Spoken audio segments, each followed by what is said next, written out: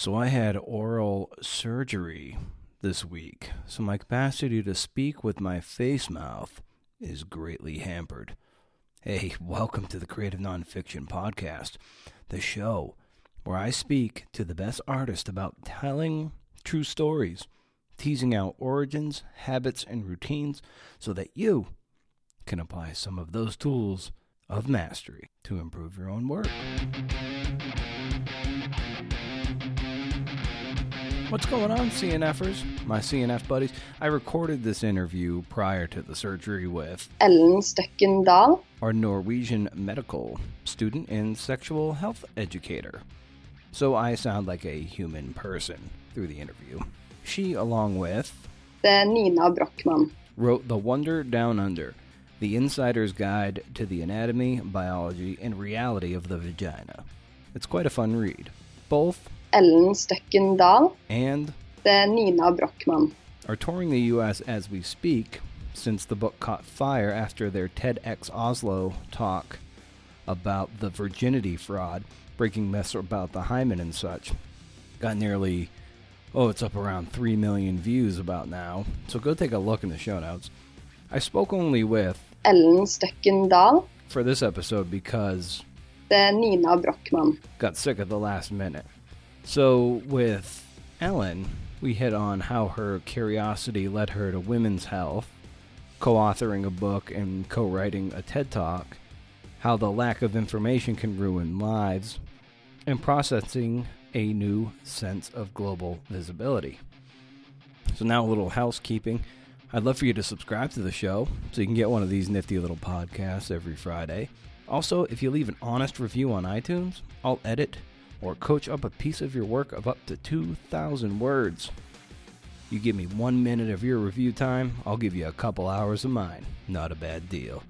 Okay, now it's time to hear the brilliant Stokken Dahl for episode 92. Wow.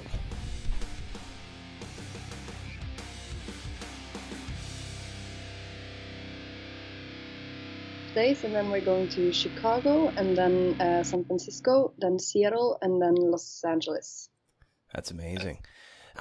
So are you surprised with how the book has caught fire? Almost, it really ignited so quickly. I mean, what's been the experience like of really just riding this this momentum on this book? It must be pretty exciting.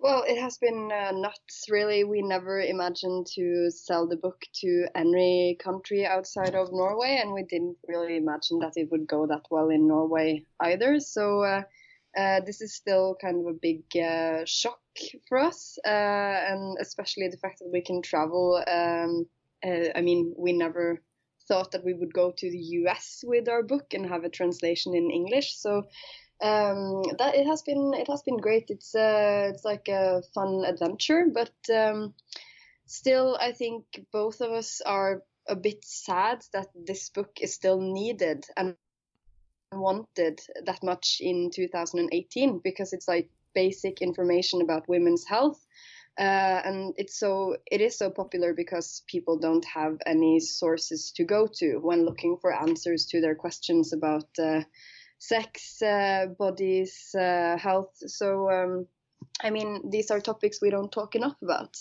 Yeah, you're absolutely right. But in the way you guys write about it is so frank and light and fun that it is extremely accessible. I finished the book earlier this weekend, and it was, as someone who studied a lot of biology myself, it was just a really fun and deeply informative read, and I learned just a ton. And I came in with a somewhat maybe a higher baseline of knowledge just based on some of my biology studies, and it was still amazing me how little I knew. So I mean, it must have been, like you said, it was kind of sad in a way that the book is needed in 2018. Yeah, but so, I mean, most people that we talk to, even with medical backgrounds, learn a lot, because medicine isn't really, prioritizing everyday women's ailments. So facts about I don't know, discharge and menstrual pains, things that women have to deal with every day. It's not really considered disease, so it's not talked about that much in medicine either. So we kind of everyday women's health kind of falls between two chairs. Yeah, and so like let's back up a little bit. I'd love to get a sense of kind of like where you grew up, what kind of kid you were, and how you ultimately became interested in biology and female reproductive system, and how this became really a sort of galvanized as a life's passion and work for you. So like when you were growing up, at what point did your curiosity turn into something that grew into something much deeper? Well, I've always been curious in topics of science and biology. I remember that I got this toy microscope from my parents when I was maybe 6 years old, and looked at, you know, wings of insects and plants, and just I was curious and wanted to study the things that were around me. And when I went to school, I always liked science class. I come from a family with my father is a geophysicist and my mother is a teacher in chemistry.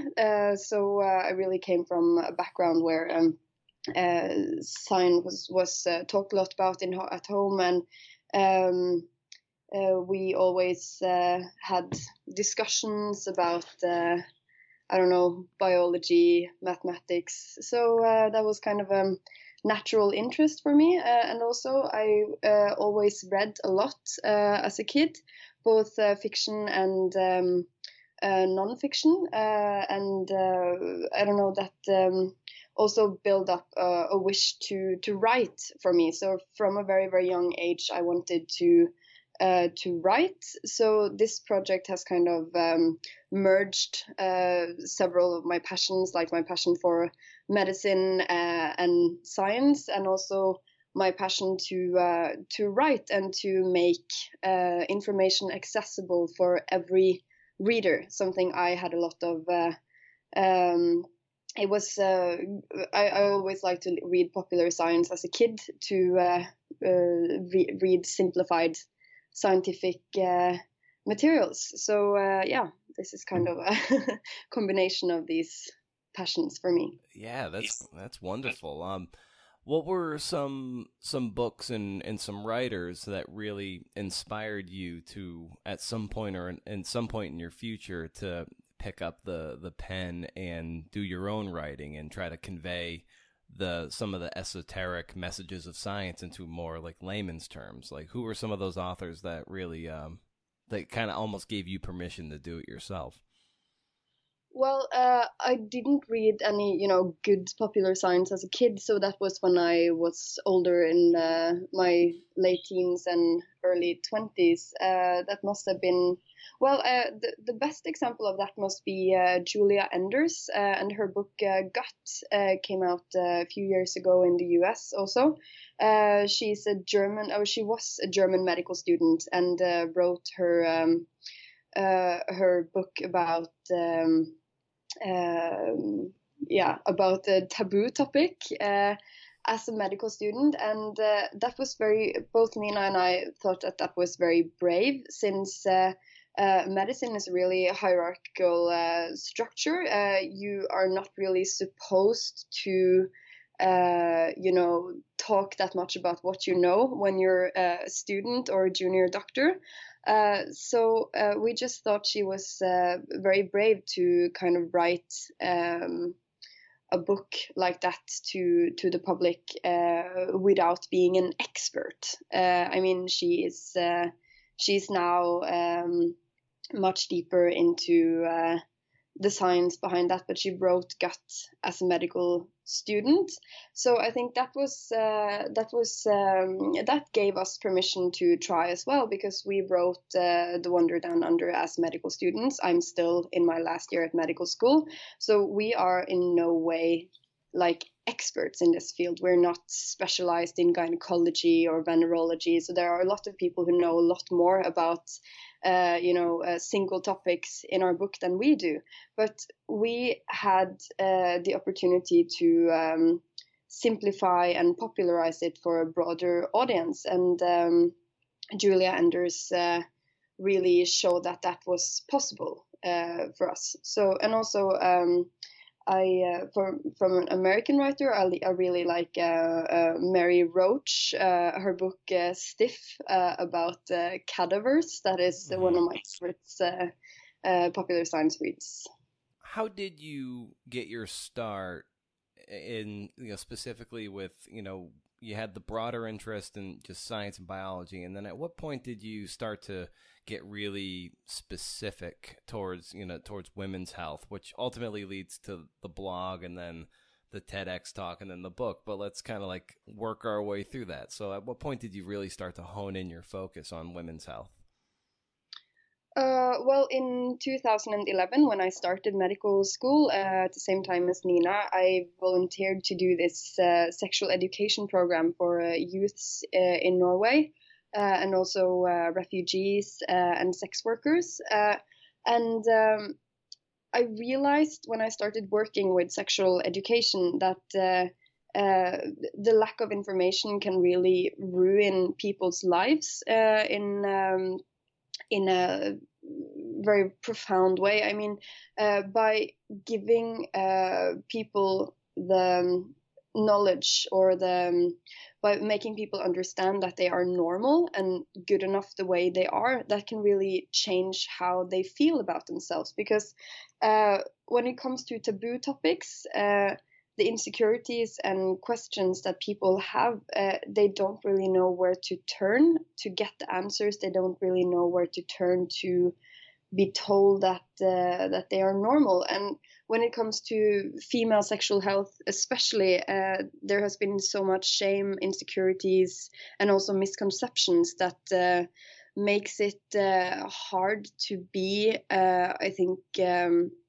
a woman who is interested in her own sexuality, especially if you are a woman who experienced some physiological process that you don't understand and may think that something is wrong with you. There are several, our TEDx talk about the hymen is, I think, the most important example on how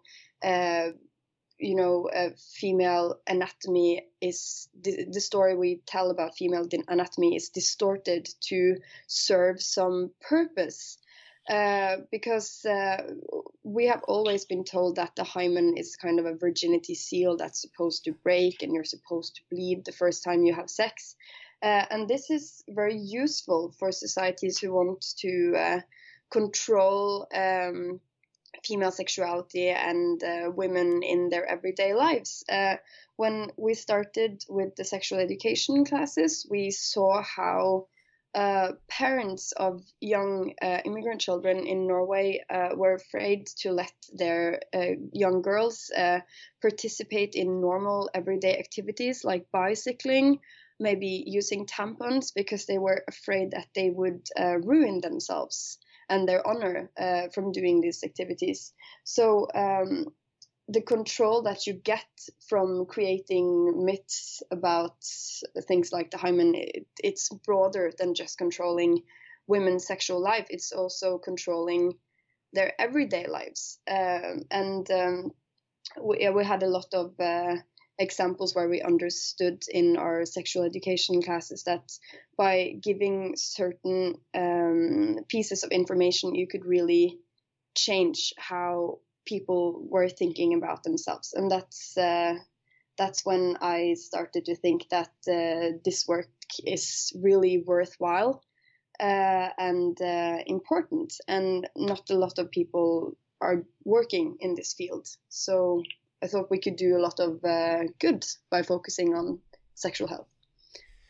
Yeah, and you say that the lack of information can ruin lives. And what was your experience with, or what has been some of the experience you've had with the refugees and maybe the fear that they feel based on the information that they've been given versus what's real, like the stuff that you're trying to educate people on, and the stuff that they probably inherently feel scared of or shameful of. Like, what has been your experience with that?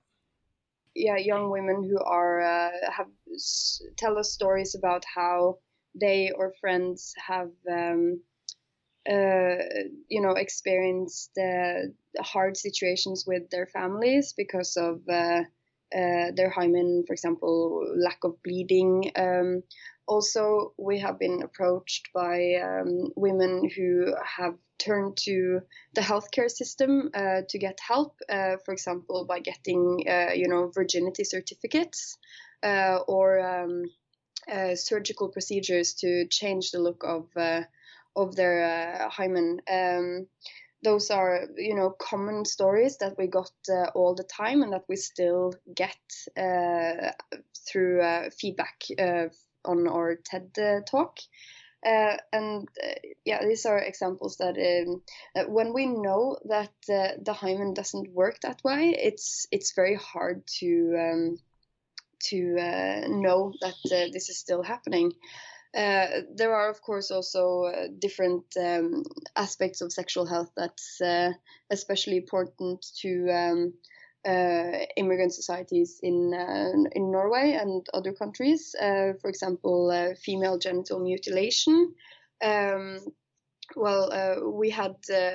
We spoke to one woman once who was trying to get pregnant with her husband, and they didn't make it. And then we realized that they had been having anal sex because she had been subjected to genital mutilation. She had been infibulated, which is the process when the outer labia is sewn together, so there's only like a little hole left for urine, menstrual fluid, and of course, unless you are opened again, it's impossible to become.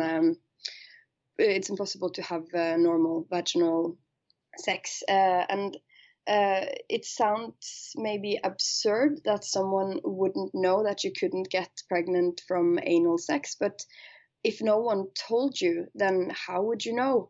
And again, this shows how education is so important in every culture. And just to underline that, the myths about the hymen have consequences for women from more conservative cultures, but the same myths still exists in the West and also in Norway. I mean, a lot of young girls that are Norwegian, that are white, are also, scared that it will hurt, that they will bleed too much, and we still look differently at female virginity than we do at male virginity. So this is a problem that's everywhere in all cultures, even if the consequences are worse in the more conservative ones. You're alluding to like education and knowledge here is power, and often a lot of powerful people don't want to have certain people educated because it will give them knowledge that will empower them, and you're giving lots of people empowerment and education with your work and your writing. Have you experienced any pushback from people who don't want women to know everything about their bodies and their biology? Like, have you experienced any pushback from people from more conservative cultures? Luckily, very little yet, but the book is just recently out in the US. So currently, we have only been subjected to critique in Scandinavia and parts of Europe. And the culture, in Europe is also different from the culture in the US. So we'll wait and see if someone reacts. We have gotten some critique from actually a Danish conservative politician, but that wasn't necessarily about how it's bad to empower people. It was more the fact, she compared us to children who are fascinated by their feces. Jeez. Yeah, it's kind of a control technique. Yeah. Very condescending. She her reaction was, should nothing be hidden anymore? Should nothing be secret? And what about the mystery? Shouldn't anything be a mystery? But and that's a common reaction that we get. Also, a lot of men may feel that if we talk very openly about normal physiological female processes, then some of the magic disappears. But I mean, the fact that something is secret, that hurts people, because if it's secret, then you won't know if you're normal. So Or you'll try to get pregnant by having anal sex if you don't I mean, yeah, don't get fully educated. So yeah. yeah. So we need to be open about these issues in I think in a objective way. It's not about, well, every person doesn't necessarily have to talk about their own discharge or their own periods. I mean, Nina and I certainly are not talking about ourselves, but we're talking about medicine in the general way. And we're trying to be open about sexuality in a general way. And I think that's very important. I'd love to hear your take on the differences in culture too, like from Europe to the United States, and maybe for people who aren't as familiar with Scandinavian and Europe at large in terms of the sex education culture and how it is in the States. Like, what have you noticed as a difference between cultures in your experience? My impression is that in the US, some people are very open and eager for education, but you have a lot of strong conservative forces. And the way I understand it, like every child in the US does not get sexual education. That's true, right? No, yeah, I believe it depends where you are in the country. There are definitely very conservative states, and like say in the far south, that sometimes definitely stay away from that, and some of the places up north are more progressive like that. But yeah, by and large, you're right. Yeah, but it's difficult, of course, to talk about the U.S. as a country because you're more of a continent with such different peoples. Yeah. But one concrete example that we have noticed is that whenever we're giving talks in the US or having lectures, we are asked, is this suitable for teenagers? And we have never been asked those questions in Europe because most people assume that sexual education is for teenagers only. Yeah, I think that's one strange difference, that a lot of the people that are arranging these lectures that we have are scared that we would, I don't know, teach the teenagers something that they shouldn't know, which that has never been the case in Europe. And with so much of what you write about in the book, from the very sensitive, polarizing topics, the virgin fraud of the myths surrounding the hymen, abortion, the very detailed, elucidating stuff about menstruation, everything, and then you guys ultimately decided to talk about the virginity fraud for your TEDx talk. And so what was the discussions that you and Nina were having when you decided to focus on that as your talk?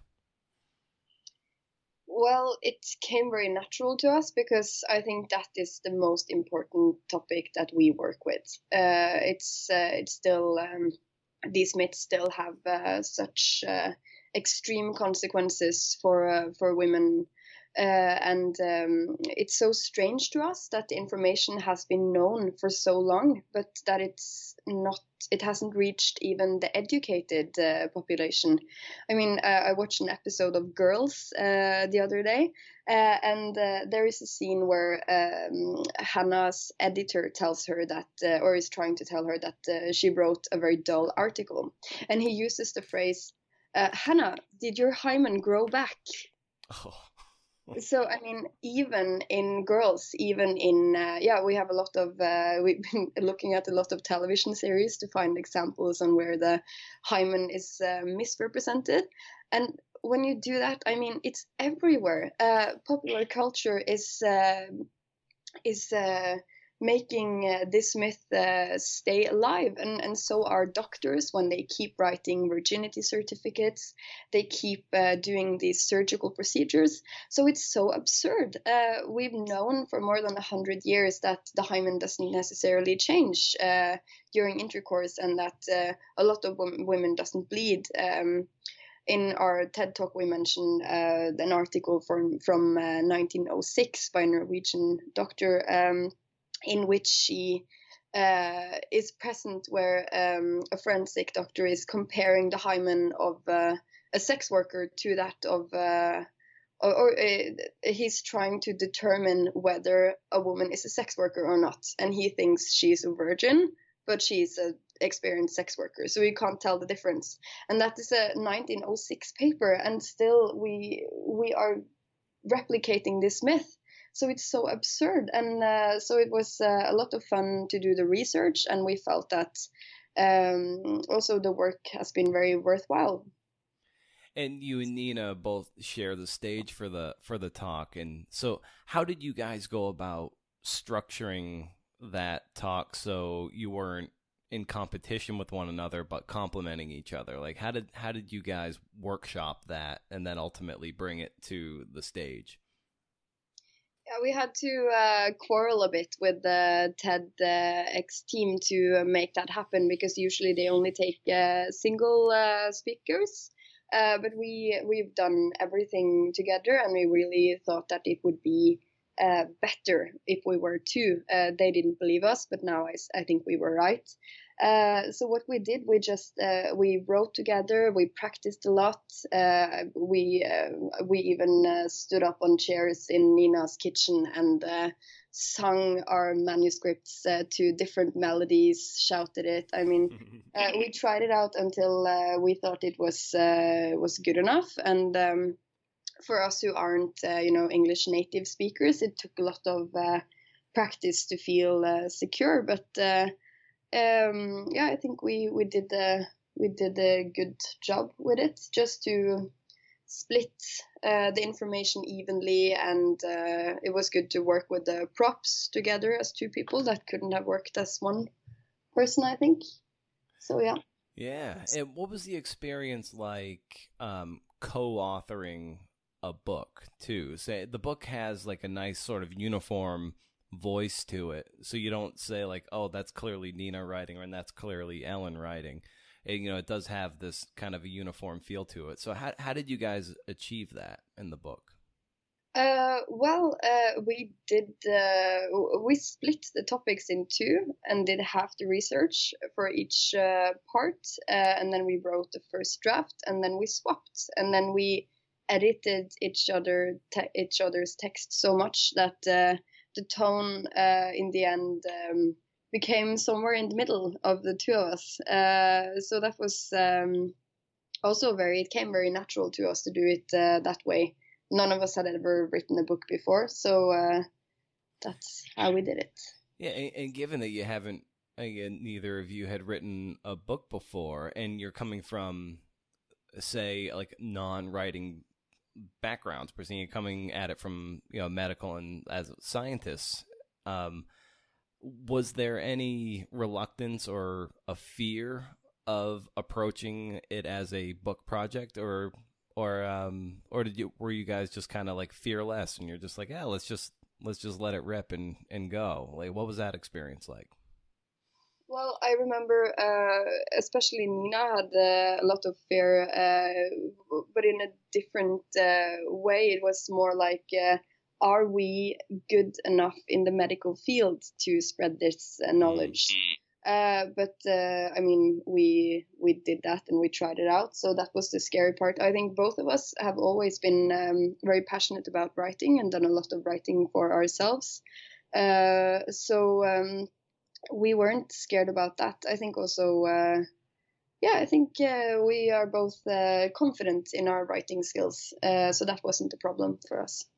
Yeah, a lot of people, that listen to this show and that I've spoken to, as a writer myself, is that there's a people have this vision of what their book is in their head, and then when they start to actually maybe write some of it down, it's not congruent or matching the vision they have in their head. So they stop and they get blocked and they get fearful and then they just stop doing the work. Like, did you guys experience any of that kind of hiccup? You're like, all right, we've got this blog, we've got the book we want in our head, but it's just not manifesting itself. But it appears like you guys just muscled through. So maybe how did you approach the writing and power through your drafts to get to your final product? Well, we each of us had a lot of periods during the writing process in which we felt that we sucked at writing, even if we were confident when we started. But the funny thing was that whenever I felt like I'd done shit work, Nina could take over and say that, oh no, these parts are really good, and if we change this and this, then this is a great text.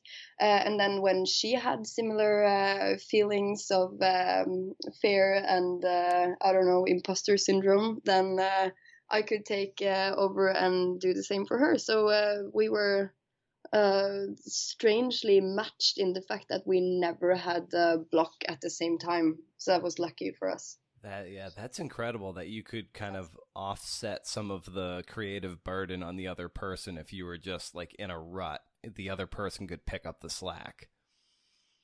Yeah, and I think a lot of writers, well, most of writers write alone, right? So this is not an experience that most people have had. So I think that's the great and interesting thing about writing together. And also, Nina and I share the same background. We have the same opinions on this topic. We have we have a different approach to style, I think, in some aspect. But that was, I think, these differences that we had and sacrifices I had to make to change it the way she liked sometimes, that was worth it when I'm thinking about the times when I just didn't feel like I could write. So if I'd done this alone, it would have been so much more difficult. So this was a good project to be two on, And I think. and when you guys were writing the book, did you guys like share an office while you did it, or were you kind of like you would write something and then email it to her, or were you guys always in the same room? No, we wrote the first drafts and did the research separately, and then we met up and had like one weekend a month where we, ruined each other's text to try to make them better. Yeah, we did the first drafts alone. Nina had just given birth to her son, so she wrote in the evenings after he was asleep, and I wrote at school a lot since I was taking classes at medical school at that time. So tried That's to fit it in between. Yeah, that's incredible because a lot of people they sometimes they may make excuses that they don't have the time, and really what it is that people have a hard time prioritizing the time to write the book they want to write, do the research they want to do, and it's like, geez, you're in medical school and you've prioritized the time to write the book, to write the blog, to make the TEDx talk. Nina, new mother, going through medical school, doctor now, I believe, and it's just yet you guys still found the time on your calendar. Like, how are you able to organize your lives, so you did get the work done amidst your very full plate of activities and responsibilities. Well, we are both very hard workers, but whenever I try to do something alone or for myself, it's much harder to find the time because I feel like whenever I take time to write on a personal project, then oh, I should be reading medicine instead or similar problems. But I knew that Nina was at home writing, so I couldn't not do the same. I could not write, and she had the same feeling with me. So we competed against each other, and we were each other's motivators, I think. So whenever she had finished something, I got a text, and if I was behind on my part, I had to speed up. So yeah, that's another great thing about being two. I mean, we are very competitive people. I just couldn't let her beat me, I think. So, how did you guys meet and become friends? We became friends through this process, really, when we realized that we were so similar in our, work ethics, and of course also the important things when it comes to friendship, like humor and I don't know, taste in movies. That's important too. But we weren't friends when we started working together. We were in the same class for a while, so we knew each other, but we were placed together because we were the two people who cared the most about female sexual health. So we were the biggest nerds. So we were like placed together against our will. Actually, we were asked to start a blog by a Norwegian newspaper after we did some work together for this sexual education organization. So I don't think I would ever have picked Nina to work with, and I definitely don't think she would have picked me either. But it was a strike of luck, really, because she's great to work with, and this book, I think this book became great because we have similar approaches and work very well together. So we were lucky. Yeah. And now we're very now we're traveling the world together and have a lot of fun. Yeah. Wow. Do you think this is a book you could have, say the timeline was different? Say like 5 years from now, you're a bit more entrenched in the medical community. Is this a book you could have, like, if you can think of it that way, is this a book you think you could write from within the system, or do you guys still feel like you needed to be outside the system still to have accomplished what you accomplished with this book? Well, I think part of our tone and the perspective, the way we can speak directly to a reader that's kind of on our level when it comes to education, and I think it was a strength to be from the outside of the system, because then it was also easier to get that certain tone. A lot of readers tell us that it's like, reading advice from a friend, which is nice, I think. And also it's much easier to be critical towards the medical system while you're outside of it as a medical student and kind of an outsider, because of course we are critical towards how medicine has not prioritized female problems in a way. So kind of maybe we got a better view from where we were. Is there any, have you guys worried that maybe the, like you said, like the tone you've struck with this book and maybe the way you've been somewhat critical of some of the medical culture, that it could sort of negatively impact your career as a medical professional, or is that something you didn't care about so much? Well, I think we would have cared if that was an option that we thought lightly. But I mean, the way we are critical towards medicine, it's more like an historical critique, and also we're trying to change how it is now. And a lot of doctors are doing that. A lot of people are trying to change how we work with women or female patients. So no, we weren't afraid of that. Actually, we've gotten a lot of support and good feedback from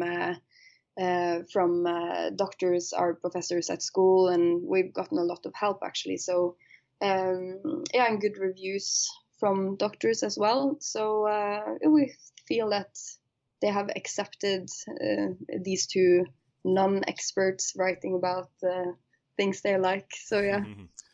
And as like lots of writers toil away in sort of obscurity and don't really strike a huge audience and so forth, and you guys, through the blog and the TED Talk and now the book being translated into, well, available in 30 some odd countries and translated into dozens of languages, you guys have gone from relative anonymity to very visible. And how have you processed that, going from the Ellen who is just doing her thing, sex educator in Norway, to now almost being like a sort of global person and a global voice for this cause? So like, how have you processed that bigger visibility? Well, I'm not finished processing it yet.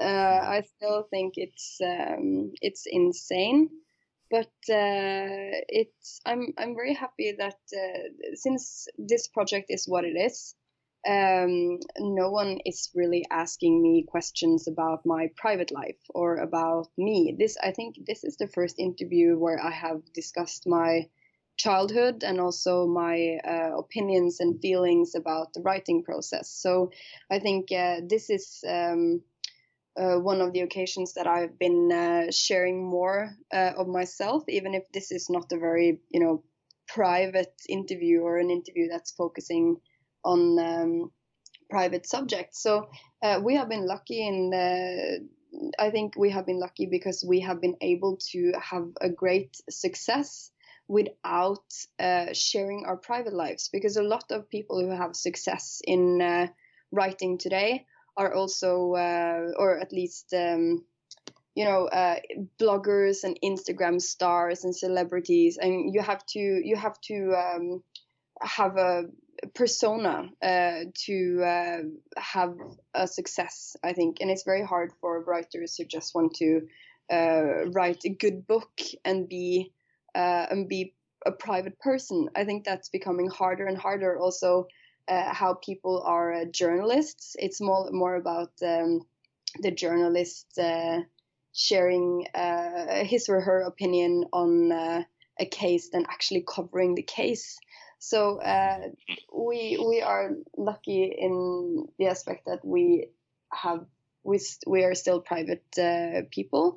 And also, of course, this is great because I always wanted to write. I always wanted to publish books, and I never imagined that anything could ever go this well. So I think I'm living my dream life right now. So of course, I'm happy about that. Yeah, popular science is fun. Yeah, of course. And Ellen, where can people find out more about, like, follow you guys online, and if they want to learn a little bit more about your work, where can people find out more about you guys and what you're doing? Well, they can follow us at Facebook and Instagram. We have our Instagram account is Wonder Down Under, and on Facebook we are The Wonder Down Under, and there you can find information about what we're doing and where we're at, and new releases and so on. And also, of course, our book can be bought online on Amazon, and yeah. Fantastic. And before I let you get out of here, I just want to make sure I pronounce you and Nina's names correctly. So could you like pronounce your full name and Nina's full name for me? Yeah. My name is Ellen Stokken Dahl. Okay. And Nina's name is Nina Brockman. Fantastic. Well, Ellen, thank you so much for carving out some time of your morning here and as your U.S. tour gets started. This was a lot of fun for me and elucidating and very informative. So it was a pleasure to get to know you a little bit and hear about your work. And I wish you the best of luck with what you're doing. It's great work, and I can't wait to hear more from you in the future. Well, thank you so much for having me here. You're very welcome. Take care. Bye. All right, we've come to the end of yet another episode of the Creative Nonfiction Podcast. Thank you so much for listening. Show notes and fun stuff are all over at brendano'mara.com. There you can subscribe to my monthly reading list newsletter, 4 books and what you might have missed from the world of the podcast. Once a month, no spam. You can't beat that. Yeah. Subscribe to the podcast. Share with a friend. This is our little corner of the internet where we talk true stories. If you got someone who you think might be interested in it, why not just forward it along? I produced and conducted this show at Brendan O'Mara on Twitter and Instagram. Say hi. That's going to do it. We'll do this whole thing again next week. Sound good? All right. Have a CNF and great week. Bye.